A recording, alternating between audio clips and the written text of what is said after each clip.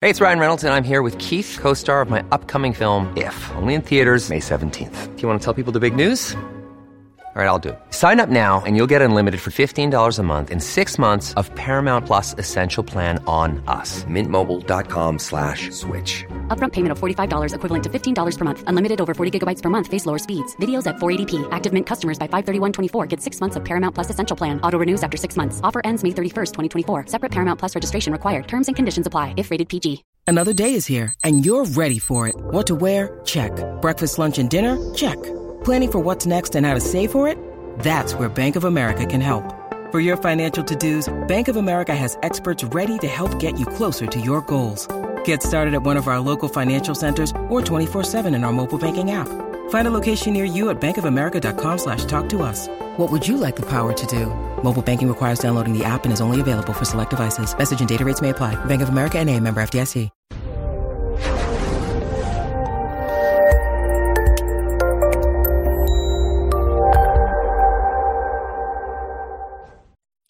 This episode was pre-recorded as part of a live continuing education webinar. On-demand CEUs are still available for this presentation through all CEUs. Register at allceus.com/counselor toolbox. I'd like to welcome everybody to Improving Cultural Competence based on SAMHSA Tip 59, and this is part 2 of 3. There is a lot of stuff in that tip, and TIP stands for Treatment Improvement Protocol. It's put out by the Substance Abuse and Mental Health Services Administration. You can order the hard copy for free. You can read it online. If you're interested in getting more information than what we have in the 3 hours of presentation that comprise the 3 parts of this series. In this presentation, we're going to define clinical worldview, and it's something that I found relatively interesting. We'll discuss how our clinical worldview impacts treatment, case formulation, and rapport development. Explore questions to consider when developing the case formulation and treatment plan.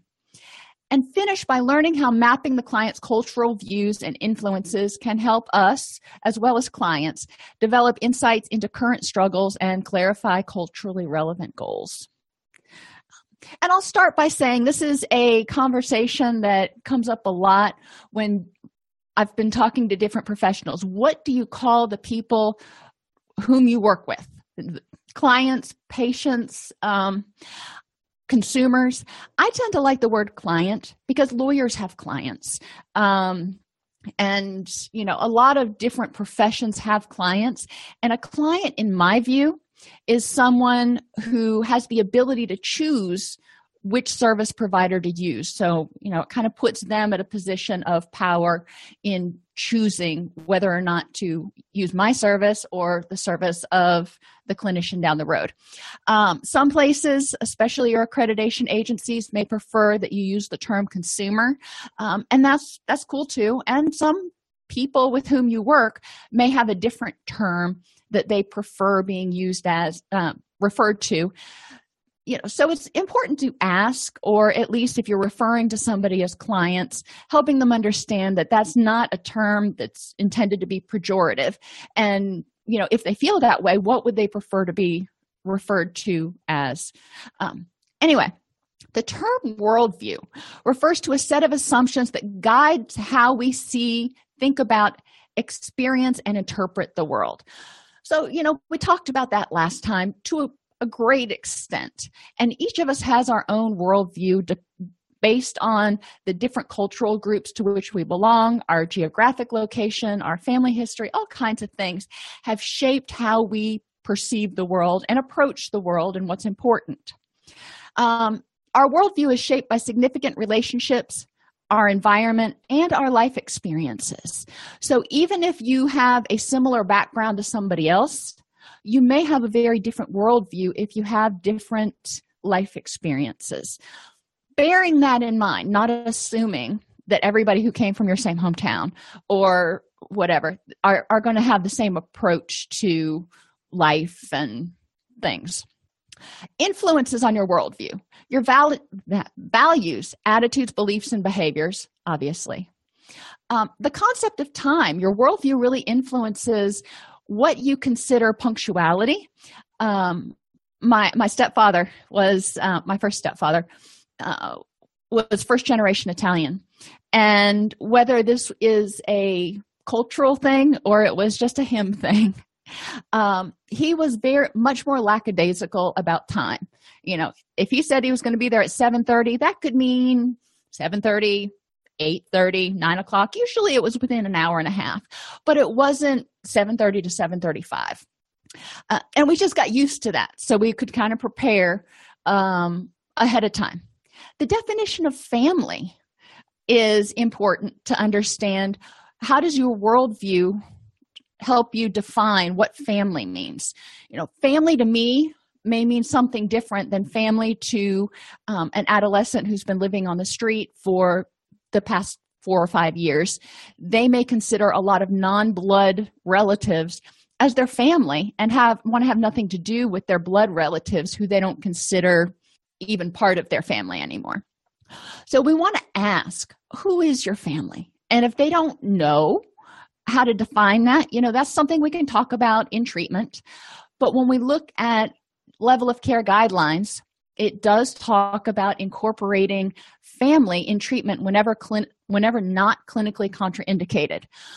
So again, we need to ask them, who do they consider family, and how do they want family involved in their treatment process? Because that's going to be important. They may believe that family should be really involved. They may not want family involved at all. Your worldview influences your organization of priorities and responsibilities. Are you more family and group oriented, or are you from a more individualistic worldview? Your orientation to self, family, and community, when you make decisions, is it based on how it's going to benefit you and your goals, your family, and your familial goals, or your community in general? We want to look at that because that's going to guide what our treatment goals really are. Their religious and spiritual beliefs are influenced by worldview and influence our worldview. It's important that we ask people about that, but not make them feel necessarily like there's something wrong with them if they say, I'm not spiritual and I'm not religious. I'm a nun, which is a new term, and we won't go there. I've got bunches of other classes coming up on cultural approaches to working with people from different spiritual backgrounds. And ideas about success. What one person defines as success may be very different. My best friend and I define success very differently. His definition about success is very much centered around how much money he makes, how big his house is, and what kind of car he drives. That's not so much how I define success. Not that his is wrong, but when we're talking about making decisions on a day-to-day basis about what's important and what makes us happy, we have different approaches and different things that are important to us. Our clinical worldview, and this was a really interesting part of the chapter that I hadn't really thought about in this way. I mean, I thought about it, but I hadn't really thought about it. Our clinical worldview is influenced by education, clinical training, and work experiences. So think about our counseling culture. What counseling theories you choose are going to have a definite approach or a definite impact on your interaction with clients. And I just picked 3 out of the air: psychoanalytic, humanistic, or cognitive behavioral. Very different approaches. And depending on your client's worldview, one may be much more appropriate than the other. Some people do not respond well to CBT. And as we talked about last time, for example, military and law enforcement tend to respond much better to CBT than necessarily psychoanalytic, which is, free association and all that Freudian stuff. But there are a lot of people who respond really well to humanistic. The thought that if they are able to talk and receive unconditional positive regard, they can clear their own blockages. Some people think that that's too slow and really want something that's more active and directive. So we want to pay attention to how our theories and our approach to counseling impacts and works with people. I got my master's degree in vocational rehabilitation. So there's a lot of emphasis in vocational rehab and rehab counseling in general in terms of looking at the whole person, looking at what they need in terms of transportation, in terms of making sure that they can get to work, in terms of reasonable accommodations, which we don't talk about, well, at least in the program that I went to for counseling. For my doctoral program, when I was working on my LMHC courses, we didn't look at that at all. We looked at counseling, mental health, thought processes. So we want to look at the differences in our approaches. One's a more holistic approach, one's a more cognitive approach. Not necessarily better or worse, but understanding how our own training impacts how we conceptualize people's problems. I tend to, when I look at doing case conceptualization, I tend to look at the whole person, and I tend to look at the stressors and any physiological factors that may be going on, like chronic pain that's contributing to it. Whereas somebody who came from a different training program may not have even been educated about how those things could impact. Thinking about that, our techniques and our modalities. Some of us are very comfortable with individual, group, and technology-assisted care. Other people may not be. Making sure that the techniques and modalities that we use, that we think are effective in a counseling practice, in a counseling situation, fit and work for our clients. Not everybody is going to be comfortable with technology-assisted care. Some people will prefer that over individual or group. And we talked about that in the first session. And our general office practices, such as privacy, punctuality, and assessment and intake, we really want to look at from the minute that client contacts our agency on the phone or walks in our door, what message are they getting about how much we respect them, how open we are to different points of view, what the power differential is. One of the things that always frustrated me, and my staff got tired of hearing about it, so new staff would have to be acculturated to working in our facility. But when a clinician would call a client back, number one, call them by their first name, which is not necessarily culturally appropriate, and then walk in front of them, leading them down to the client's wherever their office is, indicated a distinct power differential. Now, that may not be bothersome in some cultures. However, I felt it was important to at least have the clinician and the client walk side by side down to the counseling office so they didn't feel like they were being led into the principal's office or something where there was going to be a significant power dynamic and they had less control. I want them to feel welcomed and I want them to feel empowered. Punctuality is another thing. When people come into our offices, if they're from a culture that is a little bit more free-flowing with time management, how do we respond to that? If they're 10 minutes late, do you reschedule their appointment? What happens there? Likewise, if we run over and we run 10 minutes late, what does that communicate to the client about their stance in our mind and about their power in the relationship? So thinking about things as simple as, like I said, how you walk a client down to your office, what you say to them, how you greet them, what kind of arrangement your chairs have, whether the client will feel comfortable or not. Those are all important things to kind of look at and consider based on your population. Now, wherever you work, your offices are going to be different. You're going to be dealing with different populations than necessarily I deal with. So I look at it in terms of the people that I serve.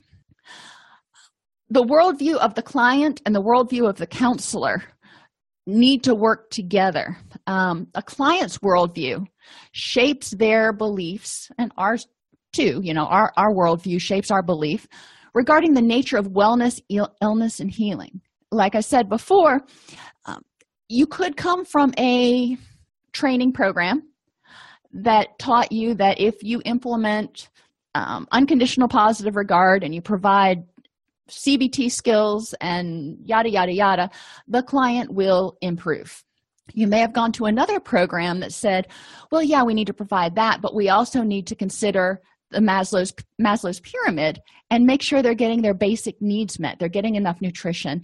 They've had a physical to rule out any physiological causes of their depression or anxiety, such as thyroid issues or something else. So the nature of illness, what causes depression, varies greatly, probably even among the 10 people that are in this class right now. So it's important to think about, where do you think depression comes from? What do you think causes anxiety? What do you think causes addiction? And I remember doing a paper on that my first semester in graduate school, and I found it so helpful to be able to articulate where I thought that came from. And 4 years later, I looked back at it and I said, oh, I knew so little. And I expanded upon it. But knowing where I think this stuff comes from, I'm able to tell a client, this is what I believe. Now tell me what you believe. A lot of times, if you ask them, what do you think causes depression? They're going to look at you like, well, I've had a lot of really bad stuff happen in my life. And that's true. But if you give them a model of the different, so they can see that where there might be different causes of depression, or maybe you think there's only 2 or 3, whatever it is, they will understand more the question about where wellness and illness and healing come from. Are they a group that believes that healing comes from a combination of physical and spiritual? That's important to know. Otherwise, think of a 3-legged chair, and if you're only reinforcing one of the legs, the chair's probably going to fall eventually. So we want to know what's important in the client's mind in terms of what's causing their current distress and what needs to be addressed to improve their current situation. Our interviewing skills and behavior is obviously going to be shaped by our worldview, and their response to us is going to be shaped by theirs. So generally, when somebody comes into a clinician's office, obviously there is a power dynamic. There's just no way to get around that. How you approach the client, whether they feel comfortable, all those things are going to impact how the two of you mesh and the behavior in the initial interview. The more aware we are of culture and the more culturally sensitive we can be, we're going probably to have better success at getting a good rhythm going, if you will, at establishing rapport. And diagnostic impressions and prognosis are also going to be greatly shaped by not only our worldview, because what we think in our culture, whether it's a clinical culture, we look at the DSM-4, we say this is, if they meet these criteria, then they've got XYZ diagnosis. Well, they could, or they could have, ABC diagnosis over here, because sometimes there's some overlap. Depending on your point of view, whether you look at health causes, whether you look at spiritual causes, whether you look at just, DSM causes, is going to shape whether you think somebody meets diagnostic criteria. And culturally, things that we may perceive as diagnosable, if you will, or symptomatic in one culture may be very culturally appropriate in the person's culture of origin to which they ascribe. We want to talk to them about what they see as problematic. They may say, I was referred here because of this, that, and the other. Okay, so your boss told you had to come because you were being loud and aggressive and something else. I don't know. So then I want to know, what is your perception of that problem? That's always my second question. What brings you here? What's your perception of the problem? What do you think causes it? And what do you think needs to happen in order for it to improve? And they don't always know those answers, but I want to have an idea of where they're coming from, because, it doesn't do much good if I just start telling them a lot of stuff if I don't know enough about them. I need to get more information, and they've lived in their skin for a lot longer than I've known them. So they're the experts on themselves. The worldview that we have and the worldview the client has influences the definition of normal versus abnormal behavior. So what one client may consider normal and we may consider abnormal, or vice versa, it's important to talk about. The determination of treatment priorities may be different between two clinicians, let alone between clinician and client. So it's important for the client to be able to, if they feel comfortable, articulate what their treatment priorities are. Now, some cultures defer to the expertise of the clinician or the physician. They put us in a power role. And so you've got to figure out a way to work with those clients in a way that's meaningful to you, where you don't feel like you're just telling them what to do, but is respectful of the fact that culturally they are deferring to you and going, you're the expert, help me figure out how to get better. The means of intervention is also going to be important. We don't know them from Adam's house cat, probably, when we're doing the initial intervention. And, you can glean and make some assumptions, broad, gross assumptions based on where you live, generally the community around you, based on race, ethnicity, and other things, but you may or may not be right. So we have those schema, and then we've got to decide if those are right when we're looking at interventions, which most of the time when I'm working with clients, I will talk about what I think needs to happen, and then I ask them what their perception of that is. And if they think something different needs to happen, what they're comfortable with. And if they're not comfortable with something that I've recommended, then we might talk about why they're uncomfortable with it, and then consider what to do from there. For example, if I refer somebody to residential treatment, whether it's for mental health or substance abuse, if they're not comfortable with that, I want to understand why. Is it because they've got 2 children at home and they're a single parent and they don't know where their kids would stay? That's different than believing that residential is not an appropriate fit for them because they will not feel comfortable in group. So we want to look at the means of interventions that we suggest that we're comfortable with, make sure the clients are comfortable with them, willing to at least try them if we go down that road. And what do they define as a successful outcome? And this is interesting because when I work with clinicians, especially new clinicians who haven't written treatment plans before, and obviously on a treatment plan, you have a goal statement. Well, the goal is remission, for example, remission of depression as evidenced by, or elimination of depression or improvement in mood as evidenced by. So as evidenced by what? If your client is happy, what does happy look like to them? What does, less anxious look like to them? How will we know? So we want to be able to work with the client to define what they are hoping for in their quality of life and not just put on them the antithesis of the DSM-5 diagnosis. So cultural awareness and non-malfeasance. Counselors must engage in self-exploration, critical thinking, and clinical supervision to understand their clinical abilities and limitations regarding the services that they're able to provide, the populations they can serve, and the treatment issues that they have sufficient training to address. So a couple of them that come up frequently. If somebody comes in to see you and you have had, you are a great mental health counselor, and they come in and they say, I'm a sex addict. Can you treat them? Well, unless you've had training in that area, you likely don't have enough education to be able to ethically serve them without, and here's the caveat, without supervision while you're doing it. So sometimes, especially if you work in community mental health or if you're working in a detox unit and you're trying to help a client out, you may not be able to pick and choose the clients you treat and say, well, I don't have the training to address that. So you may have to get supervision from somebody who does have that training. Go through the treatment plan, talk about each session, back to before you were licensed type of supervision.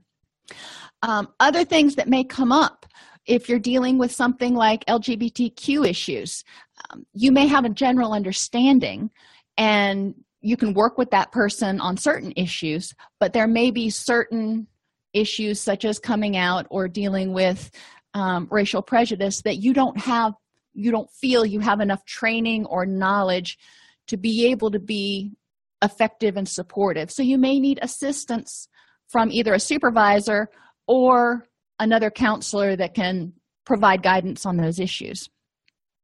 Cultural competence requires an ability to assess accurately one's clinical and cultural limitations, skills, and expertise.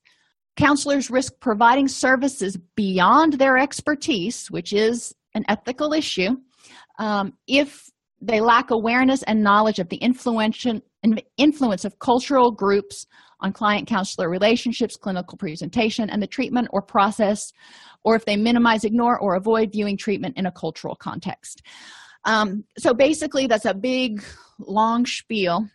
There are a lot of situations. When I lived in Alachua, which is just outside of Gainesville, the Hare Krishnas had their national headquarters there. And there was a significant population of Hare Krishnas. I had a couple of Hare Krishnas come to me for treatment. I was working in private practice at that point. And the issues they were dealing with were significantly integrated with their culture. So it was important for me to get supervision because I knew that, just spouting off random stuff that I learned in counseling wasn't necessarily culturally sensitive or appropriate. So we would talk, and if something would come up in session that I didn't know how their culture perceived something, obviously I would ask them there. And you can work with that, but at the outset, I let them know that I don't have a lot of education on the Hare Krishna culture. So if you want to see me, we can work together and I will get supervision, to try to help you the best I can. But I want to make sure that that's out there at the beginning. Sometimes you're going to be working in a position where you would be asked to be working with someone for whom you don't have the training or expertise. And you don't want to abandon the client. You don't want to say, well, I can't see you, so good luck. We want to be able to provide referrals. But if you feel that it's so far afield and you won't be able to get supervision and you won't be able to provide ethical, effective services, then it becomes an issue. Tennessee House Bill 1840 came up, I believe it was last year, and it caused a big hubbub in the state of Tennessee because it said that, and I can't quote it exactly, that clinicians did not have to serve people if the client's views significantly conflicted with the deeply held beliefs of the clinician. And, that could be taken way out of proportion. That was very broad language there. However, there is something important in there to point out the fact that if you are completely ignorant of somebody's culture, it may not be ethical to provide treatment to them unless it's just an absolute necessity to prevent abandonment, etc. So there's a guideline there that we need to use our best judgment. We got into this field to help people, not hurt them.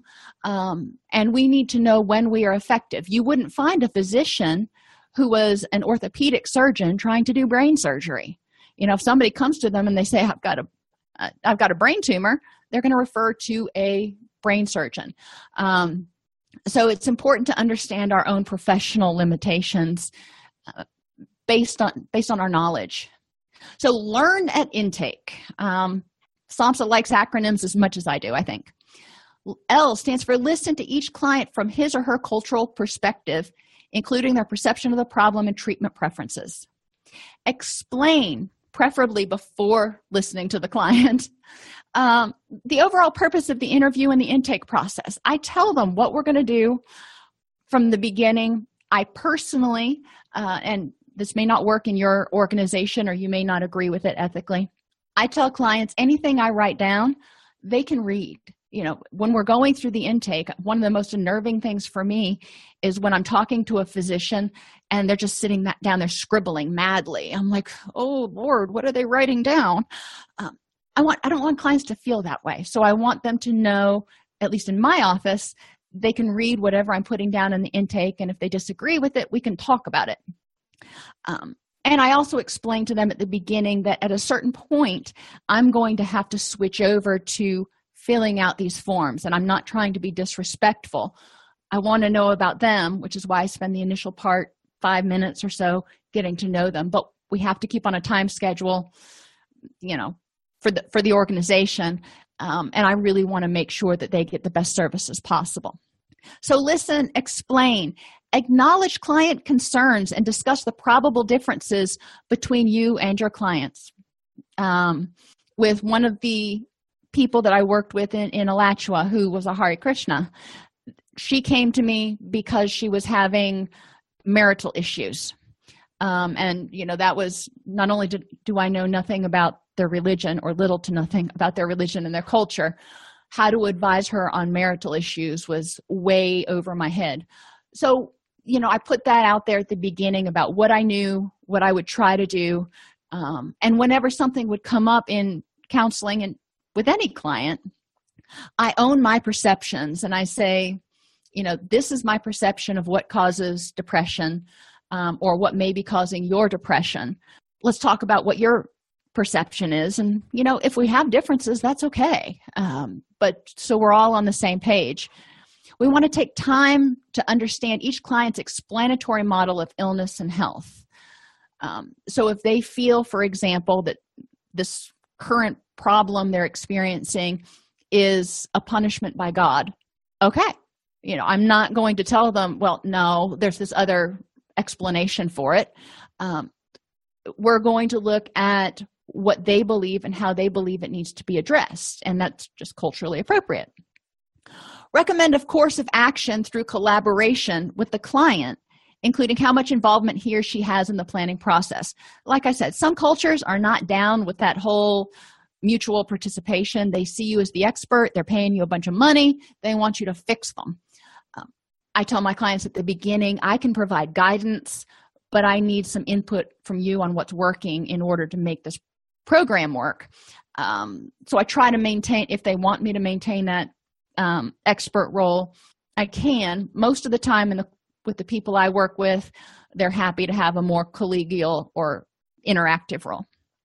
And negotiate a treatment plan that weaves the client's cultural norms and life ways into the treatment goals, objectives, and steps.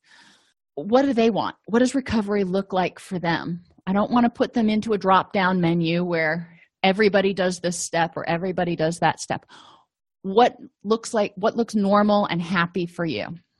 So listen, explain, acknowledge, recommend, and negotiate. And respect, another acronym. Understand and reflect how respect is shown within a given cultural group through verbal and nonverbal communications. There are certain cultures where, just depending on if your toe is pointed at somebody or away from somebody, it's considered a sign of respect or disrespect. Understanding that within the cultural groups that you work is important. Understand how respect is shown to clients, whether direct eye contact all the time is appropriate. A lot of this you learned in basic multicultural when you were in grad school. Explanatory model. Devote time to understanding how clients perceive their presenting issues. And I crossed out the word problems. SAMHSA uses the word problems. That's cool if you're good with it. I personally like the word issues because it's only a problem if the client sees it as a problem, and it could just be an issue. Problem seems pejorative and more diagnostic than I like. What do they see as the origin and impact of their issues, and how do they think it's best to address them? What's the best course of treatment? They've probably done some research, even if they've been asking their friend or their auntie or somebody, what did you do? Understand the sociocultural context, how class, race, ethnicity, gender, education, socioeconomic status, etc. affect care, affect how willing they are to go to receive services, how comfortable they feel in your office, what types of things they're going to participate in, what the cultural thoughts are about illness and wellness, etc. Power. Acknowledge the power differential between clients and counselors. Even if you try to make it to minimize the power differential as much as possible, there's always going to be one. I mean, most of us have more education than our clients most of the time, which can be seen as a power differential. even if you're working with somebody who has equal or higher education, they're telling you some of their deepest, darkest secrets. So they are empowering you in some ways, recognizing that no matter how you slice it, we do have power in the relationship, and we want to acknowledge that and try to be as respectful as possible. Empathy, express it verbally, non-verbally, so the client feels understood by you, whether it's not making direct eye contact, giving them their silences, whatever is appropriate for that client. Talk about their concerns and fears regarding help-seeking behavior and the initiation of treatment. What's your biggest concern, or what do you think your biggest hurdle is going to be in participating in treatment? Congratulating them on having the courage to come into treatment. I generally do that regardless. And then, asking them if they have any concerns or fears about participating in the process. And develop a therapeutic alliance and trust. Commit to behaviors that enhance the therapeutic relationship, recognizing that trust is not inherent but must be earned. They're going to come to us.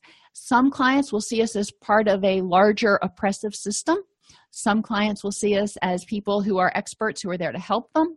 Some people will see us as people that may or may not be able to help them out. We have to earn their trust. All of us probably have a different approach to establishing rapport, but you probably wouldn't walk into someone's office, whether it's a physician or a psychiatrist or a CPA, and automatically just start putting all your private and important information out there without establishing some sort of trust to know that they're not going to harm you in some way. Considerations during assessment. The patterns of substance use and treatment-seeking behaviors specific to people of diverse racial and cultural backgrounds. So we need to know, how common is it for people in this general culture? Obviously, it's a broad schema. We don't know if they're fitting into it. But in general, in this culture, how likely are they to seek treatment? What types of treatment do they want? How can we be as socially and culturally responsive as possible? And the age of the people may also have a huge impact on what they see as appropriate treatment, what they see as whether treatment is appropriate at all, and what they see as appropriate treatment goals. What are their beliefs about treatment, including expectations and attitudes toward healthcare and counseling in general? Do they see it as something worthwhile? Do they think they would get more benefit from going to see their spiritual leader? We want to understand this. Some people are there because they're at their wit's end and they don't know where else to go. So let's understand what their concept of healing is, and maybe we can help integrate some other people into the treatment team to make it more responsive to their cultural needs. Community perceptions of behavioral health treatment. If you're in a community, whether that be, maybe you're in a community that thinks that, if you're going for mental health treatment, I don't know, you may be in another community where mental health treatment is widely accepted. Understanding what the community perceptions are, because that's going to shape partly your office and whether you have people coming and going through the waiting room, or there's a back door they can go out and a private entrance. One of the clinics that I worked at, we worked with some high-profile individuals who were not willing and didn't feel comfortable coming through the front door and through the lobby where there might be other clients waiting. So we did have a VIP entrance for people who felt uncomfortable. And they could leave by the same entrance. Obstacles encountered by specific populations that make it difficult to access treatment, such as geographic distance from treatment services, transportation, childcare, timing. If you have banker's hours, and you've got somebody who works banker's hours, and especially if they're an hourly employee, and if they take time off, they don't get paid, that's a huge problem. If they're a single parent, they may have issues with childcare. So we want to ask them, what obstacles, hurdles do you have getting here? One of the programs that I worked at was an evening intensive outpatient program, and the buses stopped running at 7 o'clock, but our program ran till 9. So obviously, we had to figure out, if somebody was going to come to that program and they didn't have their own transportation, how are they going to get to and from treatment? We don't want treatment to add additional stress. We want to empower them to problem solve, of course, but we do want to be sensitive to the fact that some people, this was a substance abuse treatment program. Some of these people had lost their license because of drunk driving, and, if they couldn't ride the bus, they didn't really have many other options. Patterns of co-occurring disorders and conditions specific to people from a diverse racial and cultural backgrounds. Let's know what the patterns look like in the research. Is there a higher percentage of people from a particular culture with anxiety-related symptoms? Is there, what are we looking at? Not that everybody's going to fit into that, which is, I don't like to rely on research because that's so generalized, but it gives us a place to start. And then we can narrow it down and tailor it to meet the specific cultural and worldview needs of our clients. And awareness of common diagnostic biases. And there are several in the tip that they talk about for cultural syndromes that would be considered quite appropriate in a given culture that would meet DSM diagnostic criteria potentially in other circumstances. So just be aware of what is normative cultural behavior. During assessment, you also want to consider individual, family, and group approaches specific to the racial and cultural backgrounds with diverse clients. Do they feel comfortable in a group setting? Maybe they feel fine in group psychoed, but group therapy where you're doing trauma work or something, they're not down with that. That's cool. Maybe they don't feel comfortable in support groups with other people, but they feel comfortable in other situations. How do they feel about family therapy? Do they think the family should be involved or not? And culturally, maybe they feel the family should be involved, but individually, part of their issue comes with family right now, so they're not ready to embrace that. We need to make that decision. Culturally appropriate peer support, mutual help, and other support groups. Now, let me see if I can get this to come up. The Wellbriety movement for certain, come on over here, Native American groups. Now, there are hundreds of different Native American tribes and groups, so I don't want to say that this is going to fit for everyone because it's not. But there are people who would find this approach to recovery much more empowering and welcoming than a traditional 12-step approach. So you can go explore that on your own later. Traditional healing and complementary methods, such as the use of spiritual leaders, herbs, and rituals, can be really important in the treatment process. If they believe, for example, that part of their problem is caused by a blockage in one of their chakras, then acupuncture, acupressure may be important. There could be a need for having a spiritual leader help them deal with some of their issues as well. So ask them what things they think might help and not confine them to Western medicine's approach to counseling. Continuing care and relapse prevention and accessibility of care within their communities. If you have somebody come to you for treatment, that's great. However, once they discharge from treatment, or if they're only seeing you once a week, what resources are available in their community? If they're driving an hour to see you, and then they go back to rural Middle Tennessee, they may not have much in the way of support meetings or outreach or anything like that. So we want to ask them what's available in your community and be creative in helping them try to get connected with resources as much as possible, including technology-assisted care.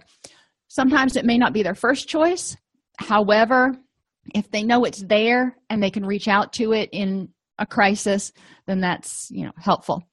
And treatment engagement and retention patterns. We used to do this at the first clinic that I worked at, looking at, do we have certain groups of people that we historically discharge or terminate treatment prematurely? If so, why? In what way are we not meeting their needs? And explore it from that point of view of improving retention and accessibility. Questions to consider for case conceptualization. Does the cultural group in question consider psychological, physical, and spiritual health as separate or unified? I guess my nonverbals were backwards on that. It's important to understand, because if they consider it unified, then you're probably going to want to have physical and spiritual consults in terms of a multidisciplinary treatment. How are illnesses and healing practices defined and conceptualized? What are acceptable behaviors for managing stress? Some people would say, for example, meditation works. Other people are like, no, meditation doesn't work. You need to go on a run, or in some cultures, they may say you need to have a drink. Not necessarily the healthiest culture, but understanding what things that they've been taught for dealing with stress. How do people in this culture typically express emotions and emotional distress? Are they emotive, or are they relatively restricted? What behaviors and practices do members of this culture consider to be preventative? What words are used to describe a particular problem? There are a lot of concepts that exist that are not recognized in the DSM-5 that are culturally appropriate expressions of emotion that might be pathologized in typical Western approaches. How do members explain the origins or causes of a particular condition? Are there culturally specific conditions or concepts of distress? Are there specific physiological variations among this population? So do they respond differently to medications or substances, etc.? What are the commonly misdiagnosed symptoms in this population? We don't want to pathologize something that is culturally appropriate. And where do people from this cultural group typically seek help? Again, I'll state it for like the 6th time. We're dealing with large schemas. We're not dealing with necessarily as individual, but it gives us a starting point to understand how we can be more inclusive and receptive to people from populations within our community. We want to know what traditional healing practices and treatments are endorsed by members of this group. Medication may be, it may not be. Group may or may not be. Prayer may or may not be. Are there treatments that would typically be unacceptable? Don't want to force something on them that they feel is unacceptable or shameful. Which counseling approaches are more congruent with the client's belief? What are some common health inequities for this population? Maybe they have a higher incidence of premature births, so we may want to look at how that might be impacting the person if they were potentially preemie. What are acceptable caregiving practices? Do members of this group value caring for family members? If they do, then the family may be more involved than if it's a more individualistic society where family may or may not be there. Are individuals with specific conditions shunned? The black sheep of the family, if you will. What are family member roles in providing healthcare and decision-making? In discussing consequences for behaviors or issues, is this acceptable? Do we want to talk about what are the potential consequences, or do we want to stay kind of in the moment? And is it customary for family members to withhold prognosis from the client? So in cultural groups that value the family as much as the individual, it's often helpful to address the substance abuse in light of its consequences to the family or the community by asking something like, how are your family affected by your issues? How do your family and community members feel when they see you struggling this way? For clients who value independence over family, it can be more effective to point out how their current behaviors and issues undermine their ability to manage their own lives through questions like, how might your current thoughts and behaviors affect your ability to reach your goals? So there's a lot of you and your in that statement. Just figuring out how to phrase it in a way that's meaningful to them. One of the first steps in acceptance and commitment therapy is to have clients identify their values and their goals. I do this as an activity usually in the second session. By examining how clients define what and who is important to them, we can start to gain an understanding of their worldview and work from there. So it's kind of on paper in black and white. I'm a visual learner, so I have them write down, over here, this is where we're going. This is what you hope for. Behaviors we want to avoid: addressing clients informally until we grasp the client's cultural expectations and preferences, such as calling them back by their first name. Failing to monitor and adjust to the client's verbal pacing. If they talk slowly, if they like silences, we need to respect that. Obviously, I tend to talk a little faster, so I would need to slow down and, ramp it at the client's pace. We don't want to use counseling jargon. We don't want to make statements based on stereotypes or other preconceived ideas generated from experiences with other clients from the same culture. Broad schema, but individual client. Using gestures without understanding their meaning and appropriate context within a given culture. Think about the skater culture. They have a lot of nonverbal gestures. But if you use it, you need to know what it means and what it communicates, and if it's even respectful for an outsider to use those kinds of gestures. Ignoring the relevance of cultural identity in the client-counselor relationship and neglecting the client's individual cultural background. What has shaped their personal worldview? We don't want to provide an explanation of current difficulties and how they can be resolved without including the client in the process to understand his or her explanations of the problems and how he or she thinks the problem should be addressed. Now, this can be more detailed or less detailed depending on the client's preference for being involved in the treatment planning process, but we do want to get an idea. And we don't want to downplay the importance of traditional practices and fail to coordinate these services as needed. So if they believe in faith healers and they think this is important in their recovery process, we want to incorporate that. If they believe that they need to go to confession, then that's going to be something that we want to address in the process to help them feel like they are addressing the issue in a way that's meaningful to them. Feelings are expressed differently across and within cultural groups. So not every culture is emotive. Not everyone in a particular culture is emotive. Some may be, but there may be some aspects or some sects of the culture that are not. So it's important to, understand generally what happens and then kind of get an understanding of the client and the client's individual culture. Expression is influenced by the nature of a given event and the individuals involved in the situation. So what may seem comfortable and appropriate for them to do with their friends, they may not feel comfortable doing in a therapist's office. They may feel they've got to hold it together, or vice versa. They may be more than comfortable crying and being emotive in your office, but when they're with their friends, they feel like they've got to have a stiff upper lip. A certain level of emotional expression can be socially appropriate within one culture, yet inappropriate in another. So can feelings be expressed directly? What feelings are appropriate?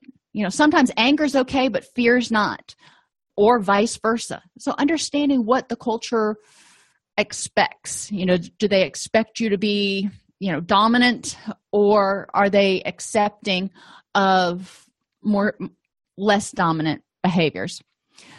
Some cultures may not perceive that emotional expression is a worthy course of treatment and healing at all. They may not want to deal with their feelings. They want to deal with the problems. And this can also be a temperament thing. People who tend to be more thinking-oriented, if you go back to your Kiersey, are going to want to problem solve more and address the issue and spend less time talking about their feelings and more time talking about problem resolution. Counselors should not impose a prescribed approach that measures progress and equates healing with the ability to display emotions. Some people are not going to feel comfortable, and it's not going to be culturally appropriate for them to be what we would consider emotive. That doesn't necessarily mean they haven't reached their recovery goals. We need to understand what their recovery goals look like for them. So this last thing is mapping the role of culture, and it's, again, covered in the tip. But one thing you can do is to put this up. I like projecting it, using an old-fashioned projector, projecting it up onto a whiteboard. And we talk about things that may be influencing their current worldview. Legal and socioeconomic status. If they are in the criminal justice system, they may perceive you as part of a more oppressive system. whatever their experiences have been. Socioeconomic status, how does that impact how they perceive you, how they perceive counseling, how they perceive their problems? But we can start getting all these, cultures, these various microcultures, if you will, out there so we can understand how they might weave together to create this individual's worldview.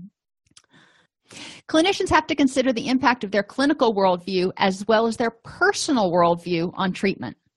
The culturally aware counselor will reflect on the impact of everything from the decor in the lobby to clinic procedures and treatment selection have on the client, and make every effort to respect and empower the client to achieve wellness as he or she defines it. It's important to consider the client's worldview when developing case formulation, and mapping the client's cultural views and influences can help clinicians, us, and the clients develop insights into their current struggles and clarify culturally relevant goals. Do you have any questions? Do you have any comments? We covered a lot of stuff today. And one of the things, and I'm just going to kind of keep talking in case you want to type something, give you a little time to type. One of the things that I really appreciated, like I said at the beginning about this part of this chapter, was the fact that they brought to our attention the impact that our clinical training and even the clinics that we were trained in, not just our academic training, really shape how we perceive diagnosis, how we shapes how we perceive illness, recovery, health, yada, yada, and what it should look like. For example, in substance abuse recovery, some people see recovery as harm reduction and include medication-assisted therapies, methadone. Other clinicians, other clients would not necessarily define that as recovery if the person is still using medication-assisted therapy.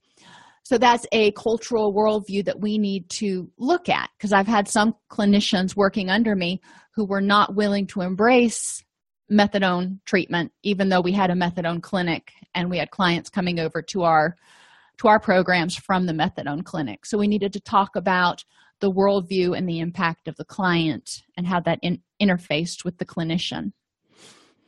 There were a lot of meta concepts in this particular presentation. So, I'm not just saying this to say it. I like talking to you guys about the stuff that we cover and about stuff that you would like us to cover in these webinars. So please feel free to shoot me an email if you think of anything, topics for discussion, or you just want to bounce something around. That's awesome. Oops. Thank you, Ms. Scott. Okay, so Dr. Snipes at allceus.com. If anything comes up, meta concepts, things you wish I would have covered, do have some stuff coming up in the third presentation. One of the interesting things, and if you need to go, please feel free. This is not a mandatory part of the presentation. In presentation 3, we're going to look at the difference between addiction and substance abuse cultures, and even and mental distress cultures versus recovery cultures. Let's see. In terms of office decor, try for a blend or keep it plain. I think you can make an argument for both, and the tip didn't really address that. My experience has been in the clinics that I've worked in that if it is too intense in one direction, then it can be off-putting, but either blend or plain can be acceptable. There are some people who are, if you use a blend, there are some people who may find that offensive. So plain may be the better choice, but that also depends on your worldview and who you are as a clinician, because, you aren't just a robot in there, because that'll help them understand you a little bit more too. But if you're open to respecting different points of view and reflecting that can be true too. I was just talking to my husband today about sort of the fragmenting of, if you will, of counselors. So we have LPCs, CRCs, LCSWs, and what each means, because most people don't understand the difference between a psychologist and an LPC and a clinical psychologist and a psychiatrist. Psychiatrist is easier. MD can prescribe. But it's in terms of what we can treat and the approach that we have and the clinical foundations and our philosophical approach to treatment and illness are very, very different. And so there is some overlap among all of them, but there's also some very unique aspects of all the different fields. So I think it's helpful to have a multidisciplinary team available, or at least multidisciplinary team to consult in the event you need it.